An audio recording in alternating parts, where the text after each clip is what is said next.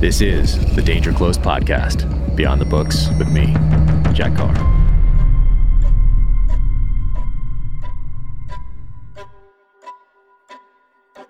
Welcome to the Danger Close podcast, an Ironclad original presented by Navy Federal Credit Union.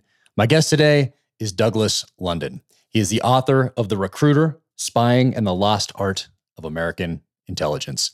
This is a rebroadcast of a conversation I had with Douglas London on the first season of the Danger Close podcast, but it was so interesting that we wanted to rebroadcast it again. Doug worked for 34 years in the Central Intelligence Agency in the clandestine service. As an intelligence community leader, he held several high-profile positions, including CIA Chief of Station. Before retiring from the CIA, he served across the Middle East, Africa, and South and Central Asia, and is a subject matter expert on topics including counterterrorism, weapons of mass destruction, and Iran. Today, he serves as an adjunct associate professor at Georgetown University's School of Foreign Service. You can follow him on Twitter at DouglasLondon5. Now, without further ado, Douglas London. So I wrote a little something I want to start with, and then jump into a few questions for you. But so I think this book's important not only because it inspires the next generation, but without books like these government institutions that all too often hide behind protecting sources and methods, sometimes legitimately, sometimes not, but highlights the importance of accountability and of learning from the lessons of the past, especially in instances where CIA officers and recruited agents have given the ultimate sacrifice. So as in the military, what we owe those people who gave that sacrifice and their families is to learn from those lessons and then apply them going forward as wisdom. And we don't usually do a very good job of that, at least in this modern era, particularly from the end of World War II on, or maybe the end of Korea on. But you came to the CIA in 1984. Yeah, a long time ago. Wow, yeah. It's a couple moons back, yeah. But and then you did 34 years. And before that, you were in the Marines, 1981, a radio operator. I was and that's how I came in too. I remember my MOS even. I love it. Yeah, I was a radio guy, comms guy, we called him in my first SEAL platoon, first and second SEAL platoons. And you served under 6 Republican and 4 Democrat administrations.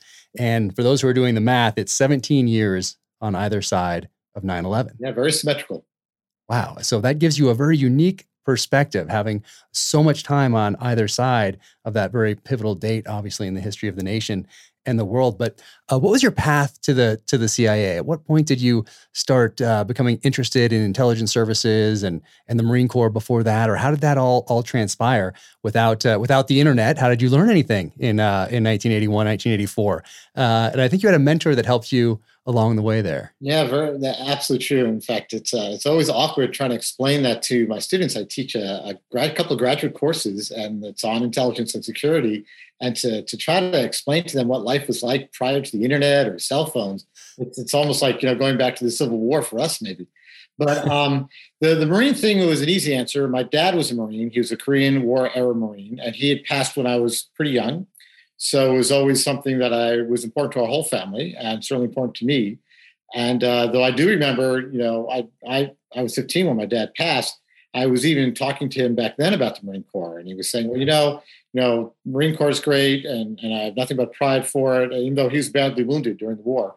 Oh, wow. And he said, but I really want to make sure you get your education. Go to college. Then if you want to join the Marines, but please get your degree first, because my dad didn't even graduate from high school and signed up when he was 17, maybe, wow, for the war. So I got to college, and unfortunately, I was not an overachiever.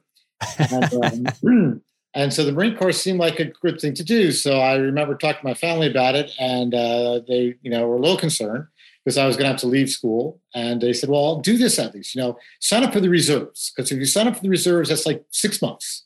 And then you could always decide whether you want to go permanent active duty or just, fulfill your reserve obligation with your active duty drills and summer active duty and such like that. So I took their advice, which was probably best for the Marine Corps and myself. Because as much as I do love having been a Marine, and once a Marine, always a Marine, it was probably not the best fit, because I was a bit... not enough of a conformist, I suppose, and a little bit too independent. And I still take great pride. And in fact, my 2 sons, one joined the Navy, and he's still a serving naval officer. He's a surface warfare officer. And my other son joined the Marines, but after the Naval Academy, went to the Naval Academy and then went Marine. And he only just got out a couple of years ago after making my life challenging by spending a couple of tours in Afghanistan and making movies that night.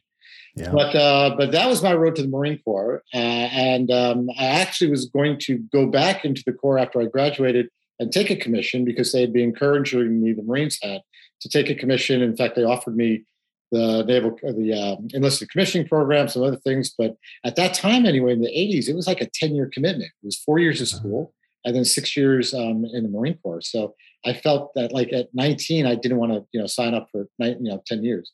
So I never really applied to the agency, so to speak, because back then there really was no way to apply. I mean, you could write, I suppose, but I did have a mentor. I had a professor, and he was a career Foreign Service officer. He was most erudite, articulate. I mean, he's like, in the dictionary, diplomat, and there would be a picture of him. Tall, booming voice.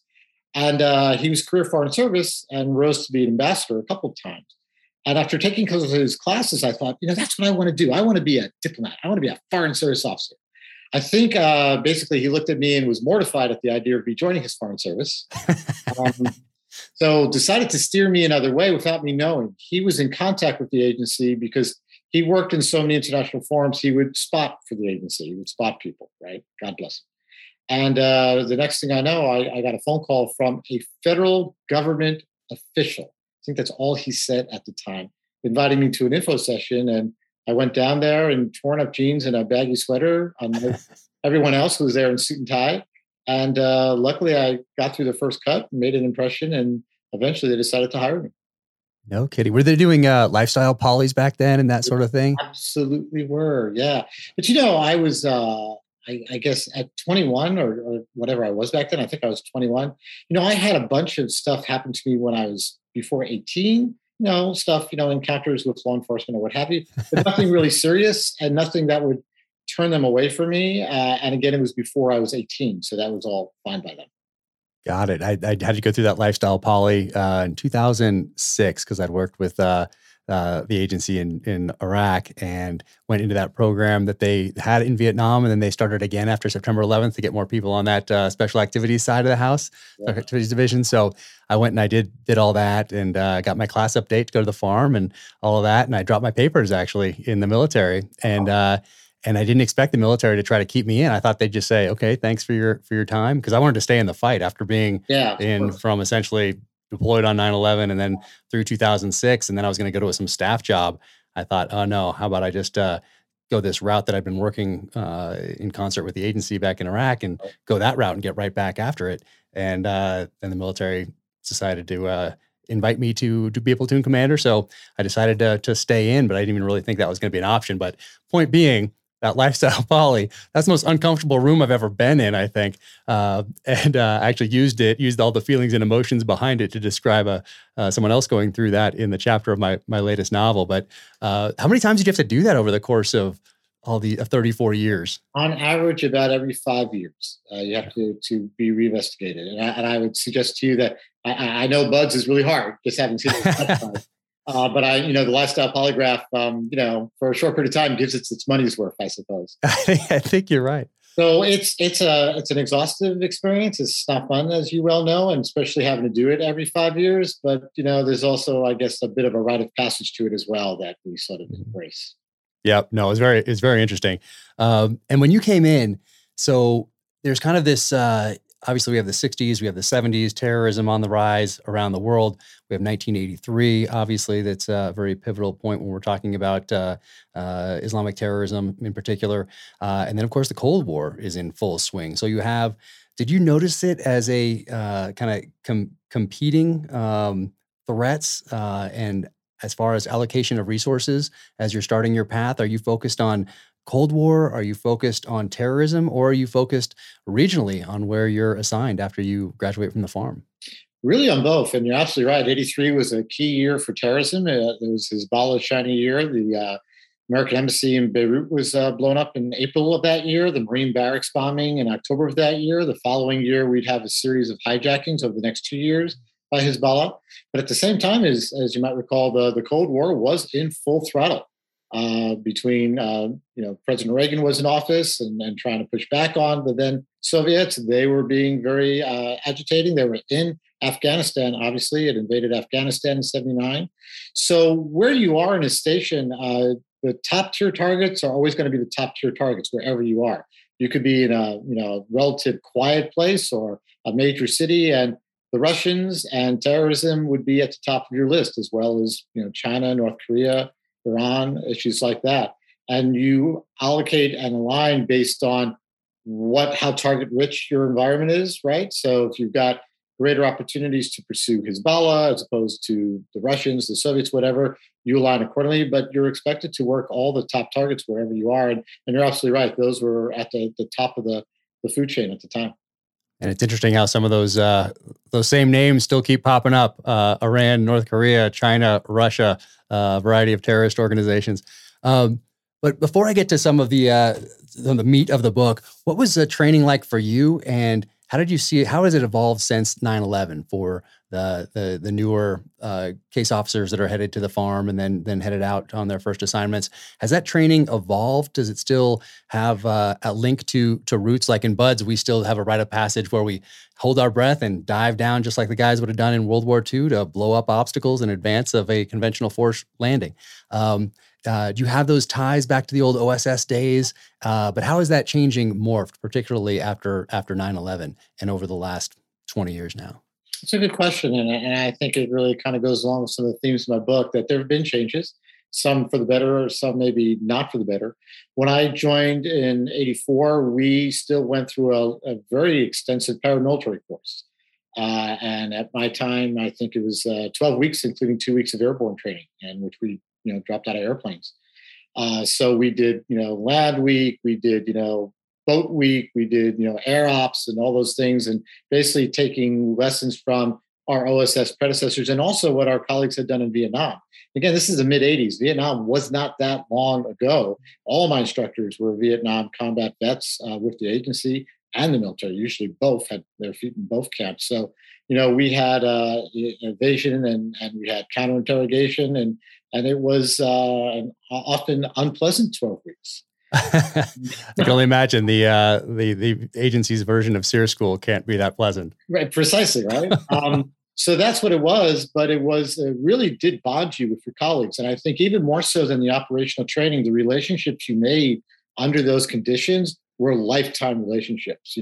I still have classmates from 9 years ago, whatever it is now, still call me Doug Danger, because that was nice. Nickname, back there. And then we all had nicknames, right? Everybody had a crazy nickname of some sort. So that was something that we started chipping away at over the years for a variety of reasons. Some was efficiency, some was resources. It was expensive and hard to maintain. 12 weeks is a long time. And as you can imagine, planes, helicopters, all sorts of things involved. That's a lot of money.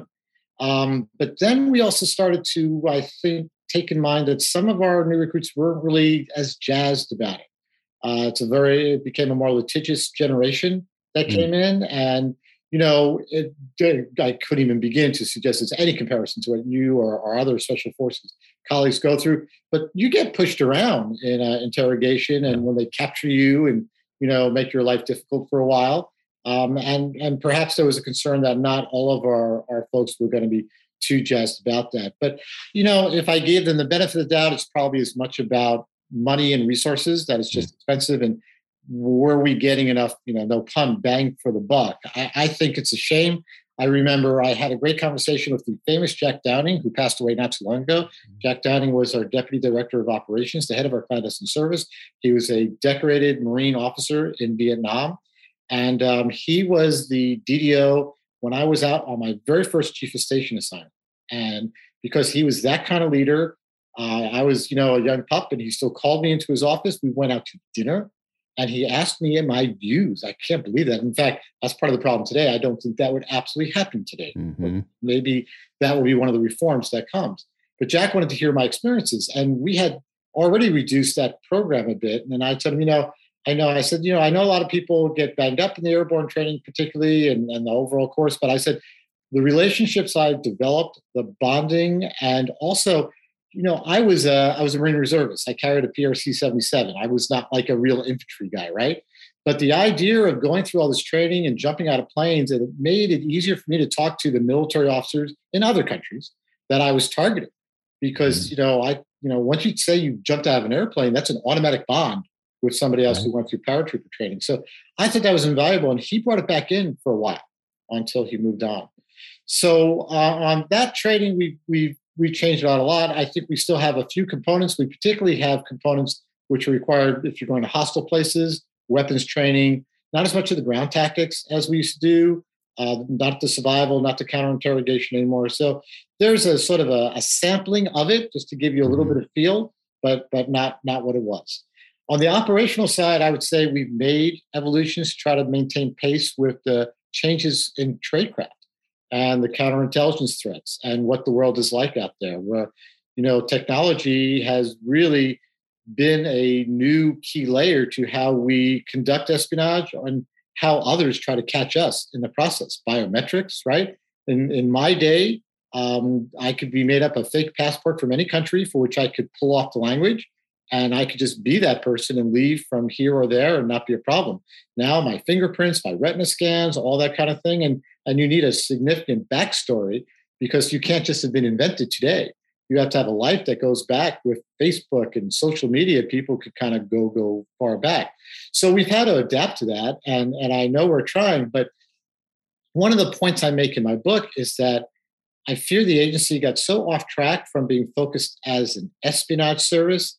It was very absorbed with combat support and its own paramilitary and kinetic operations that we didn't pay enough attention to tradecraft, to the traditional espionage that we need to do. And again, today, as we shift to great power competition, as we realign from a prioritization of terrorism, and all the other services in the world have gotten better over these years. And they've been able to harness technology to beat us, sadly, and certainly to make it harder for us to do our jobs, to recruit agents in the first place, and then to run them clandestinely. So I think, there will hopefully be, as we have a new chief of the clandestine service, a new director and deputy director, greater attention to, we're going to have to make some changes because we not only have some services caught up, they might have surpassed us at this point.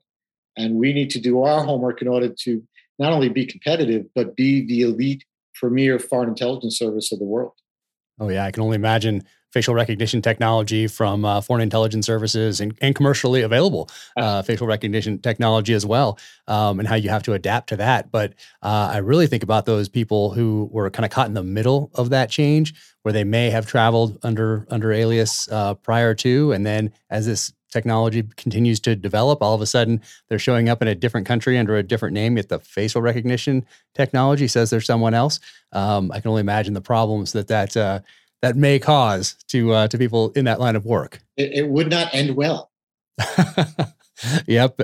So you missed the church hearings by almost a decade, but you're coming in, you're stepping into the service that's probably still feeling the effects of the church hearings in the mid 70s. Yep. What were people talking about at that time as far as how things were before the church hearings and after, and were some of those oversights that was implemented in the wake of the church hearings, were those beneficial to the agency long term and to the nation as a whole? What were your thoughts on that, having talked to people who were in the middle of it? I think those in my early years who actually survived and were there in the service at the time were burned by such episodes as the Halloween Massacre, where Stansfield Turner just, on Halloween basically fired, 800, I think, some idea. 830 or something. Yeah, right. Great. So I think there was a lot of apprehension and hesitation to what oversight was going to be. And could we trust oversight, with our dearest secrets? My experience actually over, all those years was fairly positive of oversight. Mm-hmm. Behind closed doors, I found members of both parties were a lot more bipartisan. And it really came down to be honest with us. You be honest with us and we will help you do your job. Be dishonest with us and we will shut you down. So still, there's always a reluctance not to open up a Pandora's box or what have you, but you answer their questions and you give them what they ask for. And there's generally less political play in terms of even covert action. Because remember, covert action oversight doesn't get to reject, let's say, the president decides on a covert action program. He sends a memorandum of notification to oversight committees, to Congress. What they then control is the budget. So they, in theory, can shut it down monetarily. But over different administrations, Democratic and Republican, would have to go to the Hill. And while the Hill wouldn't necessarily be in favor of a presidential program, they just wanted to know, was it meeting its, were the measures of effectiveness accurate? Was it meeting goals? Was it right for the nation? And were you doing it honestly? So since we're kind of in a unique place, CIA is a secret organization operating in an open society, right? That's tricky, right? Because there's got to be enough transparency with the American public, but we can't also share our secrets because that will get people killed. So we've got an elected system, right? So they elect Congress, they elect the president. So their representatives of whatever party in oversight are their representatives for the oversight. I kind of think that's a healthy thing. Yeah. And I think as long as when it's done right, it works well. There are exceptions. I'll cite specifically, I think Pompeo, when he was on the oversight committee, really had a bone in his teeth on Benghazi, which we in the agency thought wasn't accurate. We had been open and transparent about what happened there at Benghazi and what went wrong and what have you. But he was using probably the committees there for a greater political goal, which was the exception in my time. That changed a little bit, I think, when we got to the last few years of my service, which was a mix of moving out from under the Obama administration and into the Trump administration, where I think less was being shared with Congress by directive of the White House. And that then made things tricky. And I think too much debate about intelligence activities was out in the open and was then very political because it wasn't in closed doors. It wasn't where everybody could be comfortable to say what they were going to say because it was a classified record, and they just wanted honesty. They wanted honesty. They wanted measures of effectiveness. Then it became more of a political football, which made oversight tricky because at the end of the day, your director has to approve what you go and do, or even just you're going to oversight. And when the president is saying, I will not allow people to go to oversight, then oversight's going to come out in the open and make things more difficult and start shutting off the money. Well, I did want to ask you about that, about political weaponization of intelligence and what that means for both citizens and the agency. And did you see that? Was that a tide kind of that was creeping throughout your whole time, or was it something that just happened post 9/11 and happened even more so as we get closer to 2021 here? But the political weaponization of intelligence, was that something that you recognized in 1984 at all, or is it something that came on the scene a lot later? So the CIA, like all the executive agencies, work for the executive. They work for the president of the United States, right? And that's their boss. So there's always been a degree of politicalization. I think you could look in the 70s. You could look at the Team B project, right? That's where, the CIA said that, there's not a missile gap with the Soviet Union on nuclear missiles. Here's where they're at. Here's what we think their plans and intentions. But you had people who, like Paul Wolfowitz, who then became Deputy Secretary of Defense under Rumsfeld during the time of 9/11, who absolutely protested that, along with Rumsfeld at the time. So President Ford appointed a separate team of outside experts, so to speak, all of whom had a bias, who came in and came up with different findings. Now, history bears out the CIA's findings were the correct ones. Team B's were incorrect. So that was a classic example of politicalization. What I fear happened post 9/11 was it happened on a larger scale, and it was both top down and bottom up, in the sense that CIA at 9/11 believed that we could be in fear of being eliminated, absorbed by the Department of Defense or the FBI. It was an existential threat. The CIA got a lot of things right, actually, 9/11. But they got a lot of things wrong, mostly in terms of sharing what they already knew. They had been ringing the alarm bells about 9/11. It's more than just the bin Laden determined to strike the homeland presidential daily brief of August that everybody puts out. But you can go back months and months earlier, and many a finished product, which reached the White House, was saying, they're determined to strike here. There's something coming up. It is inevitable there's going to be an attack. And that's the good part, right, in terms of doing their job. The bad part was they didn't talk enough to the FBI. There was no Department of Homeland Security. They didn't talk to what was then Immigration and Naturalization Service. So there was a lot of flaws that I would say, yeah, you can call that absolutely an intelligence failure. But the CIA thought it might be out of business. So the agency looked at what can we do to save ourselves. We had a new senior leadership, and I'm not talking just the director because George Tenet was still director, and I thought very well of George Tenet when I worked for him prior to 9/11, and I had some interactions with him. But the DDO, the deputy director of CIA, came from a sort of different breed, and they were particularly the senior chap was very military in his approach and thought we could really bank on our covert action authorities. And CIA's covert action authorities are unique. The president can, in theory, by law, designate any agency to conduct a deniable activity, but it's usually CIA, and for a good reason. It's smaller, it's more compact, and tends to be more agile.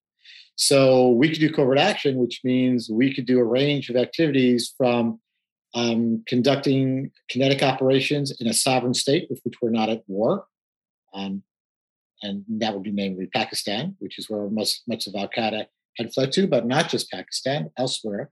We could do something about all the detainees coming off the battlefield that the FBI won't take because they have no charges.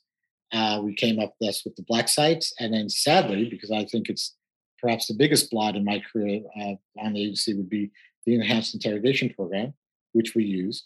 And together, those basically solved a lot of problems, but changed the culture of the agency and thus allowed it to be more politicized. Certainly in the case of Iraq in 2002, there's the famous National Intelligence Estimate in which there are only two agencies that dissented. One, ironically, is State Department's INR, Intelligence and Research, the other being the Department of Energy, who said, no, we don't believe there's weapons of mass destruction in Iraq.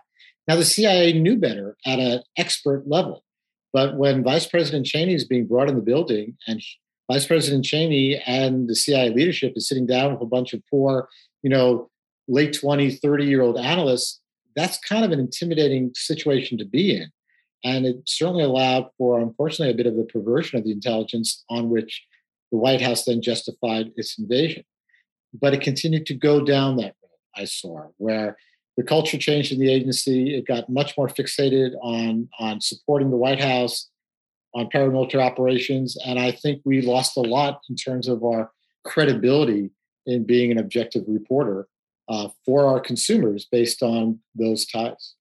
Now, you talk about that a lot, the paramilitary side of the house versus the case officer side of the house and what happened at 9/11 to really change the culture of the Central Intelligence Agency. And you talk about the CIA as being at a crossroads. And has it been in a crossroads since 9/11, or is this now in 2021? Are we at another crossroads now that we're essentially out of Iraq, essentially out of Afghanistan, that we're moving forward here? And how has that changed from the original charter of the CIA in 1947 to what it has become today?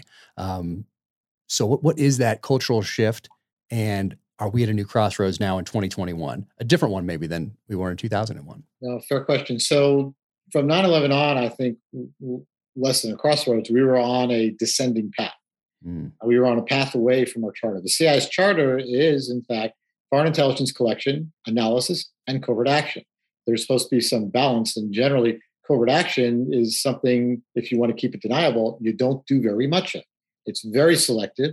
It has to be basically tested against, do we really need to do this? Is there any other way to accomplish this goal? And do we need to do it secretly, right? So can the US military conduct an operation, or do we need to do it where the United States says, we don't know what you're talking about because the CIA did it? Do we need to covertly influence, or can diplomacy take care of that and just, a good narrative on the part of the government?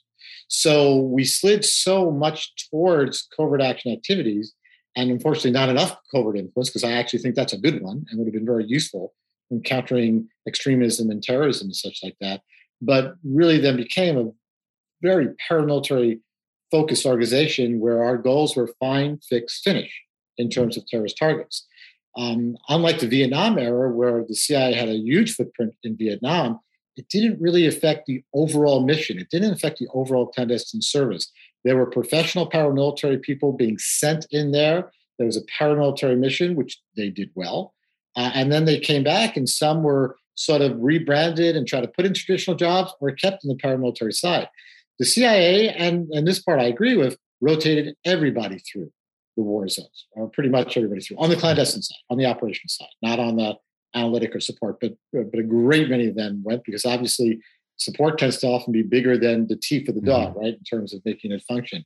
So a great many of us went. But what happened was careers were being advanced not on, hey, that woman recruited a great Russian agent. It's, hey, that person ran a great platform in a war zone, or that person was part of that paramilitary program or that kinetic program.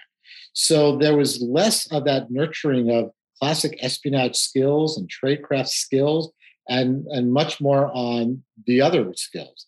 And those were the people who were then advancing, who would in turn have less classic traditional operational experience as they rose up, which would then sort of give them a different perspective on human intelligence, on the value of agents, on the value of those handling our agents, which put us, I think, on this descending path, which changed the culture. I talk in my book, and I regularly say how in my day, as even a junior officer on my first tour, I would go in and see the chief of my division, now a center chief, it's equivalent to like a general, right, in charge of literally a division of troops, right, though much smaller for us. And it would be a first name thing, because it was all about them being in touch with the workforce and them kind of charging my motivation by going, tell me about your agents, tell me about the cool things you're doing, Doug. That simply went away, where our senior officers became chief and sir and untouchables, and in a position where they didn't want to hear a different opinion than what they had already come to conclude. That was the descending path. Crossroads today, absolutely, because there is at least a recognition that our mission has to change. It sounds kind of familiar. We need to spy on the Russians, the Chinese, the North Koreans, the Iranians. Okay, I remember that pretty well. Right? That's classic espionage. We're not going to be sending, drone strikes into Moscow. We're not going to be, detaining Chinese officials and putting them in black sites. We need to recruit them as spies and run them so that they don't get caught. We need to counter Russian disinformation or Chinese disinformation or cyber attacks from them, the Iranians, the North Koreans, and God knows how many criminal organizations are out there doing that. That means being smarter, not just being stronger. That's not just brute force. So we do find ourselves now at that crossroads, but it's a difficult place to be, because the leadership ranks have been so built by those who profited from the last 20 years in terms of personal advancement, right, and personal professional advancement, that we didn't really reward as much those who were focused on tradecraft. And to your point, and I don't want to steal your thunder if we're going to get to it later on accountability, when things did go wrong, rather than sort of internally, and not to the American public, God knows, but internally go, what did we do wrong? Who's responsible? And does someone need to be disciplined? It was all about circling the wagons. It was all about deflecting the accountability. And you're not going to learn from that. And you're only going to perpetuate those who made mistakes as they continue to advance, because they'll make the same mistakes again. So I think the current leadership is at a great place right now. They have the opportunity. Ambassador Burns does, Mr. Cohen does, Dave Marlowe, the new chief of the clandestine service. And these are three men that I actually respect. I've worked with all of them. I admire all of them. And I think their heart's in the right place. I see some good reflections, at least what I see publicly, in terms of people being moved out, people being moved in, and taking care of our people. The Havana Task Force, the Syndrome Task Force, I think, that was something that Gina Haspel would not do. Pompeo obviously would not even consider it. And I think that means a lot to the workforce. I think they will likewise, I hope, embrace the ideals of the diversity and inclusiveness we need. And it's not just, political correctness. We're a foreign intelligence service. I'm an old white guy. Who's going to be more effective in some countries? An old white guy or somebody who can look the part, speak the language, understands the culture? It makes us a stronger intelligence service. It's not a political infomercial. Yeah, no, you cover that in the book, and I once again I encourage everybody to read this. And I love the title. So, The Recruiter: Spying and the Lost Art of American Intelligence. The Lost Art, and that's this last 20 years, this shift to the paramilitary side of the house. People working in positions that would have in the past been reserved for those who had come really from the case officer ranks, recruiting agents and that sort of thing, are now occupied by people who are doing essentially what U.S. Army Special Forces does, going into countries, doing foreign internal defense, unconventional warfare, that side of the house. But when we talk about successes and failures of the CIA, and the public usually hears something along the lines of the successes never see the light of day. Yeah. And you talk about that a bit in the book. And so what we hear about more often than not are the failures, because there's political capital there to be gained by different people on intelligence committees or wherever else that they are. And it becomes very politicized, of course.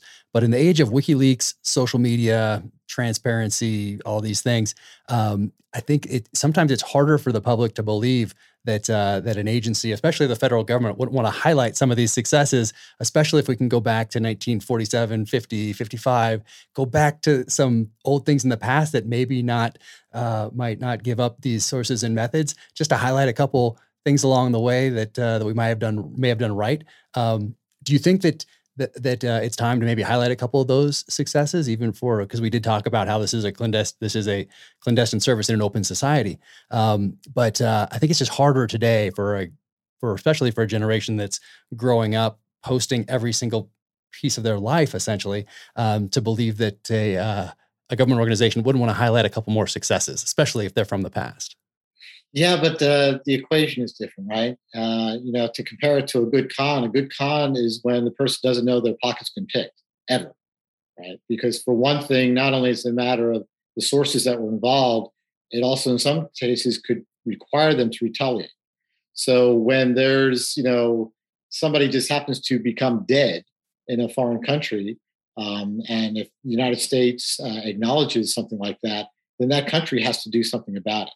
So case of Qasem Soleimani is a great point of that. The head of the IRGC Quds Force for Iran, who the United States killed in a targeted effort with drones in Iran. Soleimani was a problem and he was a threat, but it would have probably been better had he been struck by an explosive in Syria without the United States having to acknowledge it. Because once we acknowledged it, we got a whole lot of ballistic missiles fired our way. And probably it was only because both sides were then trying to avoid a spiral of escalation that it didn't go any further, because I think those missiles could have easily hit square on our people at our various military and diplomatic installations and didn't. And yet still, I think over 100 of our people suffered traumatic brain injury just from the concussion of the force.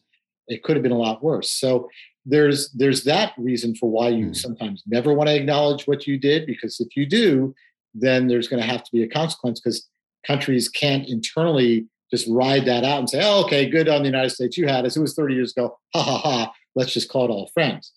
There's also sources and methods, right? So even in my book, I take pains to dilute details. I don't indicate any country in which these stories are from. I have to give a very pale description of my agents, because I don't want to give such physical detail that people could know, oh, that this guy was that age and had this skin color or that complexion and such like that. Because you also have a lifelong commitment to them, but also their families. Mm-hmm. So even if they're no longer with us, their families are. And there could be retaliation against their families, particularly in countries that are hostile towards us. So I would love it if we could kind of like talk about our successes and tell the American public. But again, that's what they've got their elected representatives for. That's what oversight's about. And they have to ideally trust their oversight that, yeah, the CIA is keeping you safe at night. It is sometimes your first, last, and best form of defense against horrors that, God willing, you'll never even know about. And I worry more that people start losing faith in oversight as they lose faith in government and all these various, sources of news, and how many are spun for whatever their particular audience is, because oversight does work. The CIA is out there doing wonderful and heroic things, generally at great risk to keep them safe. And we are going to screw up, but there also has to be a tolerance for screwing up, where if it's not a failure of negligence or incompetence, operations are dynamic and they deal with human beings. And you never always know how people are going to behave in certain circumstances. So there's going to have to be some room, but there certainly should be accountability for when things are knowingly done wrong, and certainly for the wrong reasons. Yeah, and then when you mentioned the Soleimani case right there, a lot of times we forget in this country when we think in terms of 4-year election cycles, and for the real deep thinkers among us, 8 years, that Iran, China, the other countries like that, they can think in terms not just of decades, but centuries. So they won't be forgetting about that.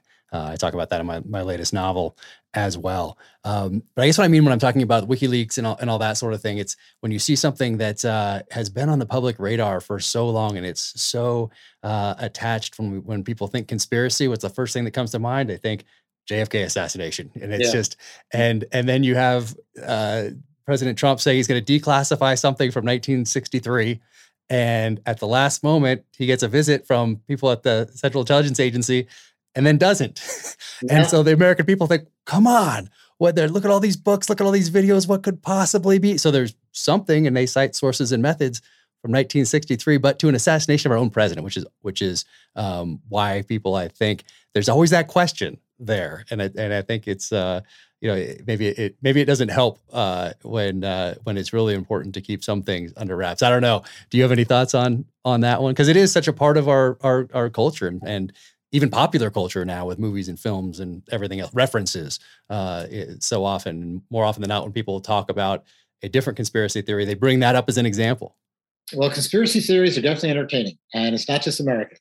Every culture I've ever lived with has that same kind of sense because they're spicy, they're sensational, right? And they're sexy. The reality of a lot of intelligence work and a lot of the reasons things don't get declassified are really rather boring.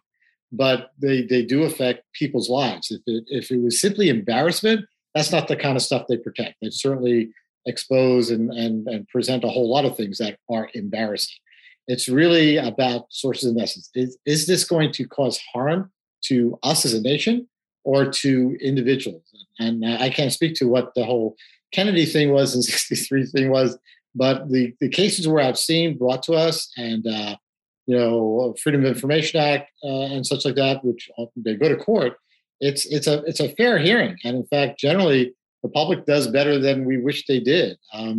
The Presidential Policy Guidance of 2013, which regulated the use of or kinetic operations outside of conflict zones, still it was redacted but released. It was a very revealing document, which we saw the consequences. We saw it help our adversaries, because they knew what we were doing, the thresholds we needed before we could launch an attack or launch a missile, and they took more precautions. And that was after a hearing and a judge ruled and such, and we made our case. And they still let out the bulk of that document. So, while I know there's always a propensity that there must be something else, there's always a bigger story. Having been in the secret world for all these years, it's usually nothing very exciting. It's something very routine or something very significant, which was the reason why it's being held back. Yeah, some of those are so tough, like the example you mentioned right there, because it does give the enemy ammunition as far as countering what we're doing that may be effective. Well, now they know exactly when we're not going to press that button and take that, make that strike. And then, of course, a lot of that on our side is to prevent collateral damage, because that's one thing that as a nation that I saw that made me proud over my time in the military was just how much effort we put into minimizing or eliminating, in many cases, any collateral damage. And not many countries in the world do that. And I think it's important for us to maintain that moral high ground, because oftentimes that's the only thing that differentiates us from the enemy is maintaining that moral high ground. But the intelligence community in general has grown quite a bit since 9/11, as has our government in general. But has that been to the benefit of the mission or to the detriment of the mission, as far as creating a larger bureaucracy, maybe, to have to navigate? So has that been beneficial since you saw before and after? What are your thoughts on that? That's a really good question. And I'm glad you asked that. And I get that sometimes. There's a danger of me having my own bias in it, but what you point to is certainly one of the downsides, is the additional bureaucracy. So when the Office of the DNI, the Director of National Intelligence, was established, it was established actually only with a DNI front office and one agency, the National Counterterrorist Center, if you recall. Mm-hmm. I believe there's 4 centers under the DNI. There's one for counterintelligence, there's one for cyber, There's one for nuclear proliferation, right? And it just continues to expand. As you do that, the intelligence pot, for one thing, is finite, right? So the more agencies, the more people, the more that pot has to be divided. So that's obviously going to have an impact. A lot of these agencies also find themselves in redundant positions, particularly the analytic ones, and particularly the analytical ones under the DNI, where their mission is not to conduct an operation, not to collect signals intelligence, not to run agents, but to study the intel that comes in and come up with analytic assessments. There's a value there, to be sure. It's certainly due diligence, it's a sanity check, it's a different perspective, which I think is helpful. And in some cases, it's intended to be a fusion of other agencies reporting, which is great. But people forget the Central Intelligence Agency was the Central Intelligence Agency for a reason. It was a fusion center. It was created to be this independent clearinghouse for the entire community, which is why the then Director of Central Intelligence was put over it. So now you still have a CIA, which has multiple missions that are being done by multiple other agencies. But then you have yet other new agencies looking at the same issues, but without the operational advantage. CIA analysts have the advantage of working right with their clandestine partners. And we've created fusion centers within the CIA so that every geographic or functional area, be it counterproliferation, counterterrorism, Russia, China, is a fused group of analysts, operators, technical people, those detailed from the soft community, from State Department, from Treasury. So it's a real great microcosm of our government. Because they're in a much more protected, secure environment, they could see a lot more of the details that maybe the analysts at the National Counterterrorist Center or Proliferation Center don't. So when they're then making their judgments to inform decision-making, they don't have the privy of every bit of sensitive information, but because it's that sensitive, we keep it in a small circle to begin with. So the analyst working on that project in the CIA may be a cluster of a dozen or something like that. And even they're the only ones who know about it, but they at least have the final say because they see all, right, for their particular area of expertise. And NCTC, to its credit, is going to go, we disagree with that. And we can't then tell them, that's because you don't know about this operation or this technical effort or whatever like that. So I don't know how efficient it is. I think there's definitely a value to having different perspectives and different organizations that come at it with a different take. I'd love to find a way to get that done without the bureaucratic tail, the resource tail that goes along with that. Yeah. And we were talking about this post 9/11 period that was so formative as far as a cultural shift in the agency goes. And you mentioned enhanced interrogation techniques, how the agency embraced it. In the book, you talk about that being something that they saw as something that could differentiate themselves from the Department of Defense. That was really kind of taking the lead in the war on terror at the time. So when we talk about enhanced interrogation techniques and we talk about extraordinary rendition program and talk about black sites, to the public, those are overlapping programs, I think, to most of the American people when we're talking about these things. I guess, is it a net negative, all those programs, looking back over these last 20 years based off what information and intelligence that we were actually able to garner from them, or were they a net positive? And now we have a little bit benefit of hindsight because we have 20 years of data to look at. And so, what do you think about those things? Would the agency be better off? Would the country be better off had we not done those things? One, or two, had we done them and had they not come to light? So I actually like the way you present the question because it is broad. There's overlap to it, but the American public sees it just as one effort. The idea of finding some place to detain and debrief combatants that you can't try in the Southern District of New York kind of makes sense, right? Who should do it? Should it be CIA? Should it be DOD? Because they're combatants after all. And just like any prisoner of war, doesn't the Department of Defense have a right to hold them somewhere? I'm no lawyer. But that seems what we always do in wartime. We capture combatants and we debrief them. The CIA got involved because no one else was able to do it, right? Department of Defense, for whatever reason, didn't have the authorities. FBI wouldn't touch them because they couldn't prosecute them. That the CIA would have to go and find some of these people to pick them up for detention, well, that's a covert activity. that kind of makes sense too. Where we fall off the face of the earth here is enhanced interrogation. So that was a program that was outsourced. It was actually developed by former Air Force psychologists. There weren't case officers involved, which I find extraordinary. It's America's premier foreign intelligence service, and you don't have our foreign intelligence collectors involved with debriefing people of information. Case officers, despite movies and books and what have you, we don't coerce agents into cooperating. There's no value to us. It's not just that you can't really assess what they're giving you. Is it true? Is it being deceptive? But do I want to go put my life in the hands of somebody I'm blackmailing who I have to meet clandestinely in the middle of the night, who can likewise kill me and just walk away? No. So, it should have been case officers involved. I debriefed detainees, but as I dealt with people as a case officer, I used rapport, I used engagement with them, right? And I talk about that a little bit in my book.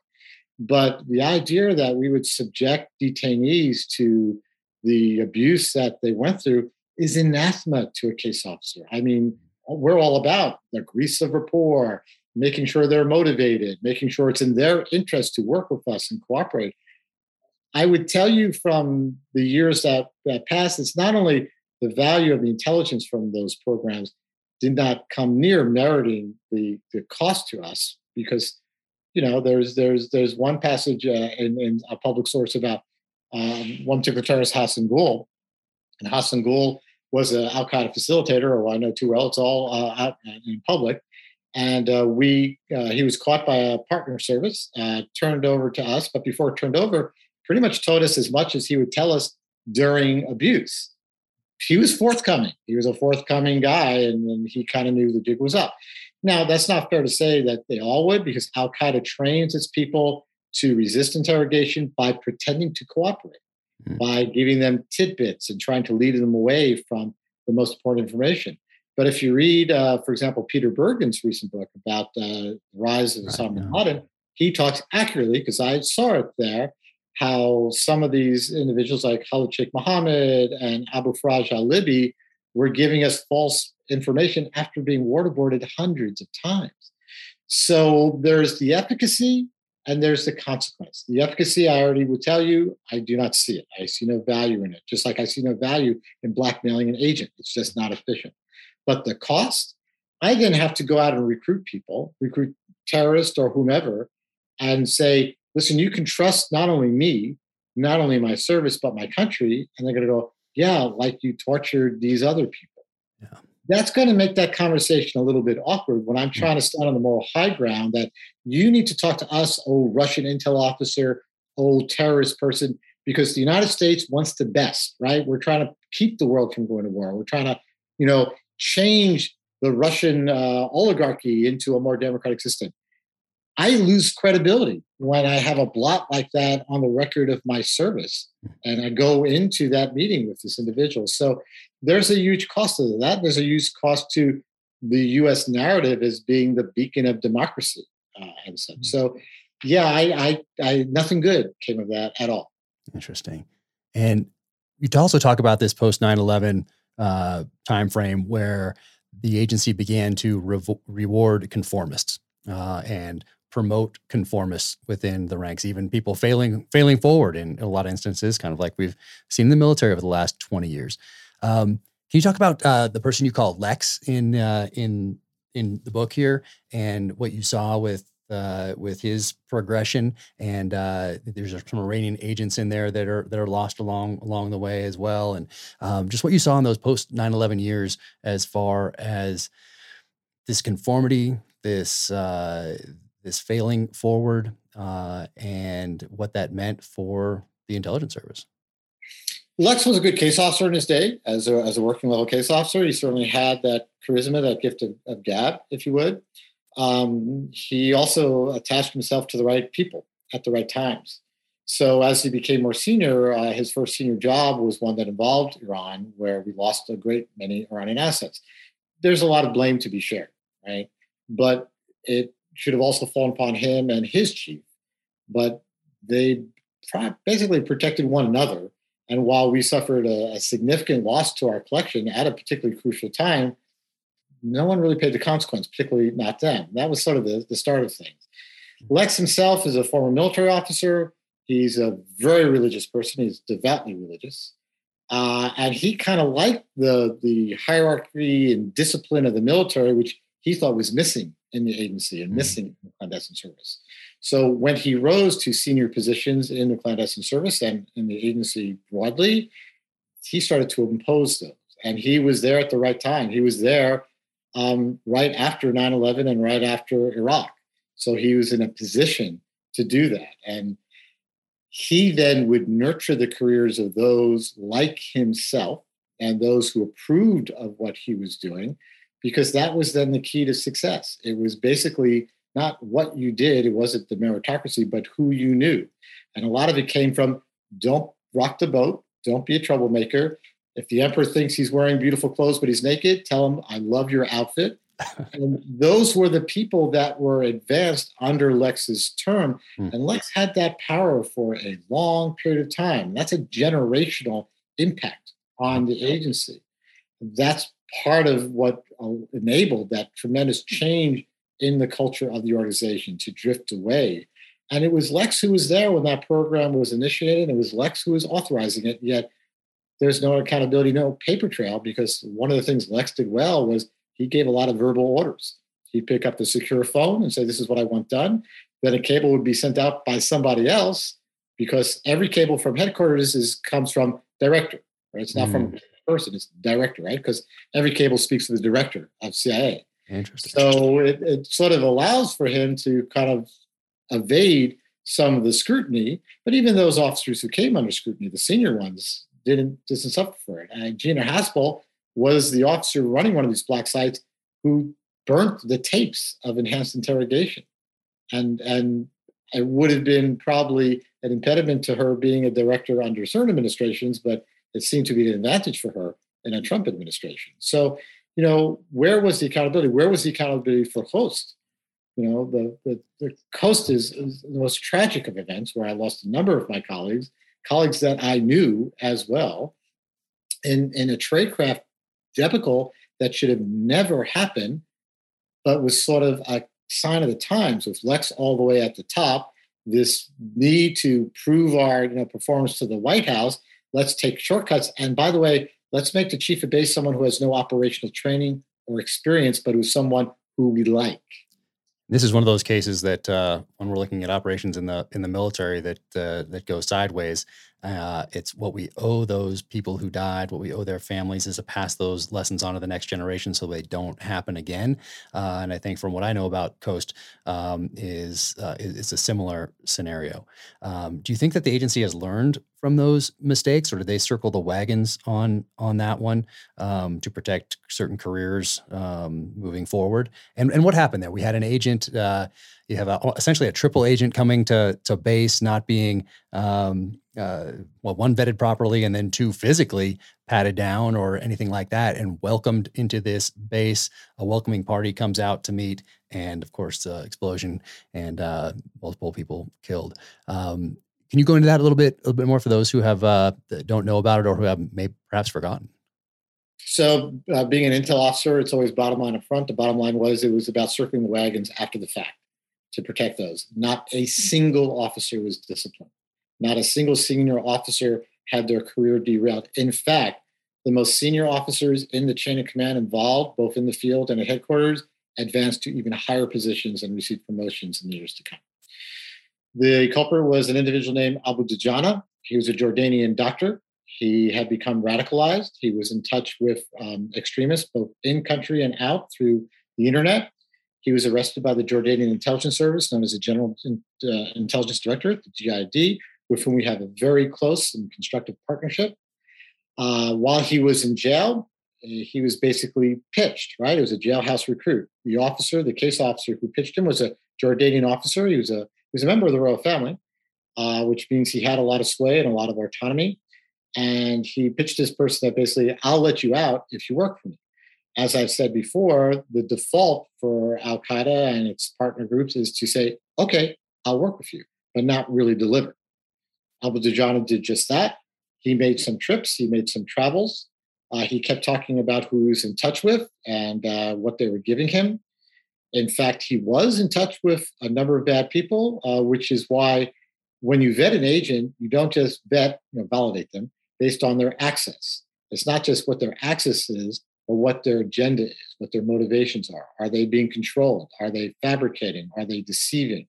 Yes, we could, in some technical ways, validate that he was talking to some well-placed terrorist officials in Al-Qaeda and its partner groups, but there was no evidence that we could prove that he really was loyal, that we could trust his veracity or his intentions. He was never met by a CIA officer, not in Jordan nor elsewhere. The first meeting with a CIA officer was going to be this meeting at Post Base. So Abu Dujana, in his reporting to the Jordanians, was promising great access to the most highest levels. In fact, there were those who thought his access will allow us to find, I think, more Zawahiri at the time than Osama bin Laden. Remember, this is 2009, and bin Laden was still alive as well. And so, the Jordanians, as we find out a little bit in Joby Warwick's book, Triple Agent, the title that you mentioned, does talk a little bit about this, how there were people in the Jordanian service who were worried about the case. But the perception, the narrative was, well, that's because it's a royal family member. They're jealous of him. He's a young punk or whatever, and they don't like how he's moving up so fast. We had voices in our own stations raising the alarm bells. There's something wrong here. Because Abu Dujana went off the grid for a while at times, and we can never account for what happened to him, right? And some officers in the stations that were involved, in Jordan, headquarters, and of course, Kabul, were kind of saying, yeah, but we're a little bit worried about him. We've never met him ourselves. We never met him in Jordan. We have not had an opportunity to assess him directly. It's just his access we're assessing. And yeah, he's seeing some bad guys, but what does he do when he disappears, right? So there were any number of warning signs. The chief of base, Forward Operational Base Chapman, Host Base in Host Province, was one of the best targeters you will ever meet. And she's now exposed in public, Jennifer Matthews. I knew her. I liked her. She worked for me at one point in my career, and she was a stupendous targeter in terms of the investigative work that puts together who this person is, what they're like, where we might find them, and why there's someone to be concerned about. Jennifer did very well. She was very well liked by her senior management. She was very much a company person. And so her reward was to be chief of this base in Coast, making operational decisions. Coast Base included an operational arm and a paramilitary arm. She had a senior operational advisor. She had a senior paramilitary advisor. When Jennifer came up with the plan to have this Abu Dujana brought to the base without being patted down, because we didn't want to offend him or scare him, both the operational advisor and the paramilitary advisor dissented. They say, this is not right. It's dangerous. We don't know who this guy is. It's a risk. We don't let anybody in this space, who doesn't go through security. She declined their advice, and she was joined by an officer senior to her in her chain of command who was there that day, who was subsequently also badly injured, but had no complaint or criticism about the decision. They were actually baking a cake because it was going to be his birthday with which to greet him. She required the entire staff to be out there, except for some who were crashing on something or baking the cake, if you would, because I think the cake hadn't been made yet. And Abu Dujana came, and as he wouldn't come out of the car at first, and the security officers who said, okay, we got a problem here, and trying to force me out of the car. What he did, he ignited his explosive. And I've been to Coast Base enough times. I've seen still the pock marks from the ball bearings and the walls that are still there. The monument that was there up until the Taliban took it over to my fallen colleagues. And the real tragedy of it was not just all the mistakes that were made that led, but how the wagons were circled afterwards. Any officer who had a complaint or a criticism was essentially muffled, sidelined. I had an officer apply for a position to work for me who had these terrible evaluations. I asked his supervisor, who was all part of that, really badmouthed this guy. I didn't see anything else. I wound up having him come. I accepted him to work for me. Terrific officer. And after we got to know each other for a while, he explained to me, yeah, here's what had happened. He didn't even say it first off. He didn't say, oh, the reason I had a bad evaluation was this. It took him a while before he would sit down and say, yeah, I wrote a lot of criticisms of my deputy, of my chief, and of the program because I was close friends with the case officer who was killed, who likewise was complaining and criticizing, and it was all basically squashed. And not only was there punishment, all those officers in those senior ranks all continued to advance. Yeah. Unfortunately, that's something that we seeing more and more of, I think. And I understand if you can't talk about this because it does involve a extraordinary rendition for you. And is it extreme rendition or extraordinary rendition? We just call them renditions. Renditions, okay. Any rendition is going to be extreme, so Okay, got it. So this is the Abu Omar case, the rendition program in 2003 in Italy that was highly publicized in newspapers and magazines online, where 22 suspected CIA officers are convicted by an Italian judge. I think one was eventually was in Portugal and was arrested there. But one, can you comment on that? And what can we learn from that, or have we learned? It seems like that one may be one that we learned from because it's so hard not to learn lessons from that one because it was so public. Well, you think it. Lex had his fingerprints on that from headquarters because the proposal was not supported by the Counterterrorist Center. Now, you'd think any proposal to go after a terrorist, you'd have the Counterterrorist Center in the lead saying, hey, that's a great idea. This is a bad guy. But CTC couldn't validate him as being this bad guy. And CTC didn't validate going through a rendition, a covert rendition. But it was a great pet project for the chief of station. It was a very senior officer and who was very tight with Lex. They were best friends. And Lex gave his personal approval to the operation. And clearly it didn't go well, as you could see. But even after that operation and after it went bad, and after the charges were filed by Interpol against the then chief of station, meaning that he was in danger of being arrested if he traveled to any country that would recognize Interpol warrant, Lex still gave him a prime chief of station job in the United States. It was the FBI that said, we won't work with him because we have to work with all of our Interpol partners. And how can we in good faith say, oh, we're with you when our chief of station in a major domestic assignment is wanted by Interpol? Wow. Incredible. And there's another chapter where you talk about someone that you call Yosef and what he knew or didn't know about 9/11 and some lingering doubts you may or may not have about what he knew or his involvement. Can you talk about that? Whatever you can talk about as far as recruitment and what your conversations were like, and a little bit about some of those lingering doubts. So Yusuf's a great story, which is in my book in full detail. But basically, he was an Al-Qaeda facilitator. And he was an Al-Qaeda facilitator who, at the time, we didn't realize was basically on the run from the life. He didn't want that life anymore because he had had a number of close calls, which is why he was of great interest to us. He had been in several locations where there either had been an Al-Qaeda terrorist attack against the United States or others, or there was an Al-Qaeda cell that had been disrupted and arrested. And Yusuf always seemed to leave just before or just after these activities, but always before getting arrested, because in a couple of these countries, they wanted him at least for questioning because he was at least a known associate of these other individuals. His job as a facilitator was support, logistics, that kind of business, right?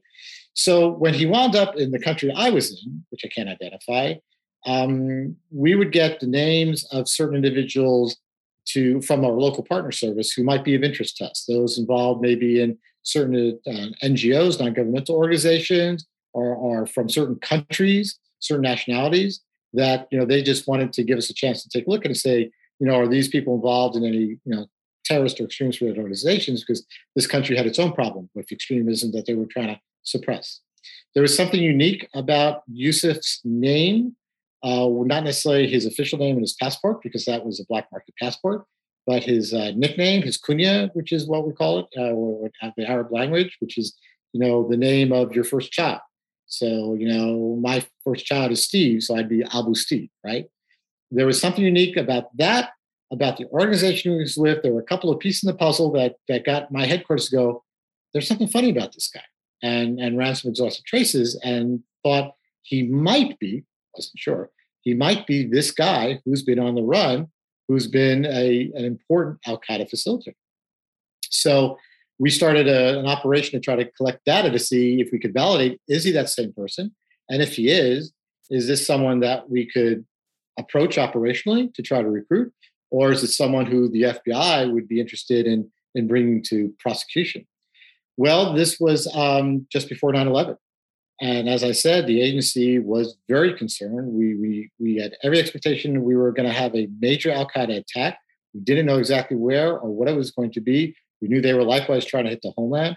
So we started going through efforts to disrupt, maybe throw off Al Qaeda by wherever we saw some suspicious activity, just kind of get in the middle of it. So maybe, detain people who we're suspicious of, even if we can't really see them prosecuted in either America or that country, but maybe to give Al Qaeda reason to think twice about conducting their operation, thinking we may know something or know that more than we actually did.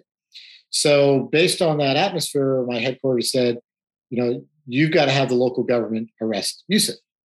And I was we put a lot of work into this, and we're beginning to take a look at a person from what we could see indirectly, obviously, from what we could hear or know from people in touch with him. Wasn't your typical terrorist. There was something unique about him. For one, he had his family with him. Terrorists don't usually take their families with them, but he had his with him, which tells you something in the first place. We started to get an inkling that maybe, he's not here necessarily to conduct an operation, but still he would know about their ops. Headquarters basically said, we've got an impending threat. We've got to shake it up. And they pressured me to pressure the government to hold him. Now, the government told me they could only hold him for a short period of time, and then they could maybe expel him, but they couldn't extradite him anywhere. And there were no official charges, nor there were extradition treaties that this country had. So I begged for a little more time. I said, give me a little more time to try to make an approach to this guy, to try to put him in a situation where I might have leverage or an advantage to at least just get him listening to me. CTC at the time was not really in support of that. My division chain of command, who were interesting, was Ian, who gets some pretty bad hits in my book, including for Coast, was the one who got me basically, I think, 24 or 48 hours. So I had about 24 to 48 hours to come up with something. So we came up with this plan. I had a special team of the local partners. They were detailed to me, which means they only worked exclusively for me, but they were part of the local security service. We basically staged an arrest.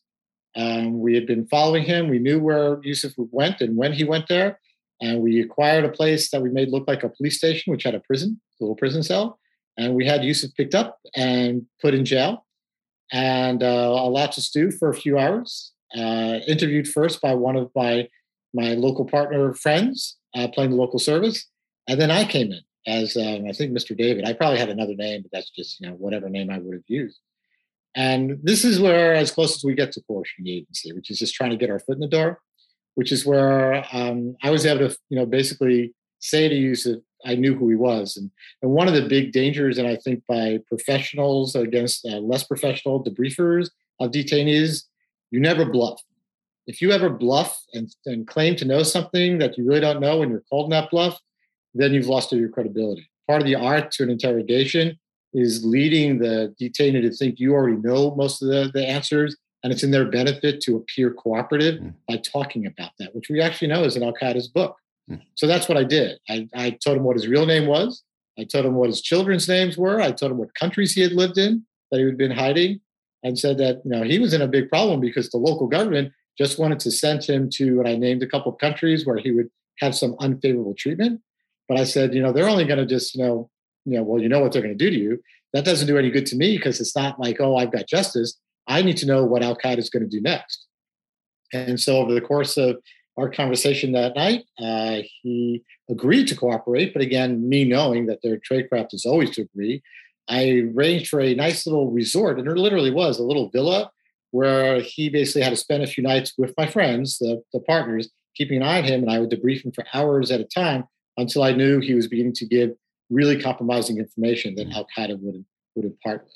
So, I just kind of lacked out that he said yes, and he proved true in my short 24 to 48 hours. But it was an unfortunate reflection on the CIA's worry at that time of just, how are we going to look? What are going to be optics if, we let this guy in the street and there's some sort of attack? And that became much larger after 9/11, where it became the art of what we call the terror line, where we would have a subject of interest in a country and one of our stations would come to notice them. Our station obviously would want to mount an operation, ideally to recruit, because we're about intelligence. I mean, yes, it's justice and rewards to put people away and to have them see their justice, but they don't save anybody's lives that way.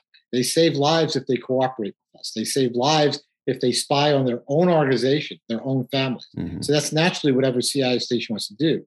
But there was a penchant to just give a tear line, which is basically an information report to the local government saying, you've got this person in your country. He's a really bad guy. You should arrest him, which they would often do, and then release him in days or weeks or what have you. And then they'd be back in business anyway. But at least there was a track record. CIA said, oh, we disrupted the operation because it was a political calculus, not an intelligence calculus that was running the day.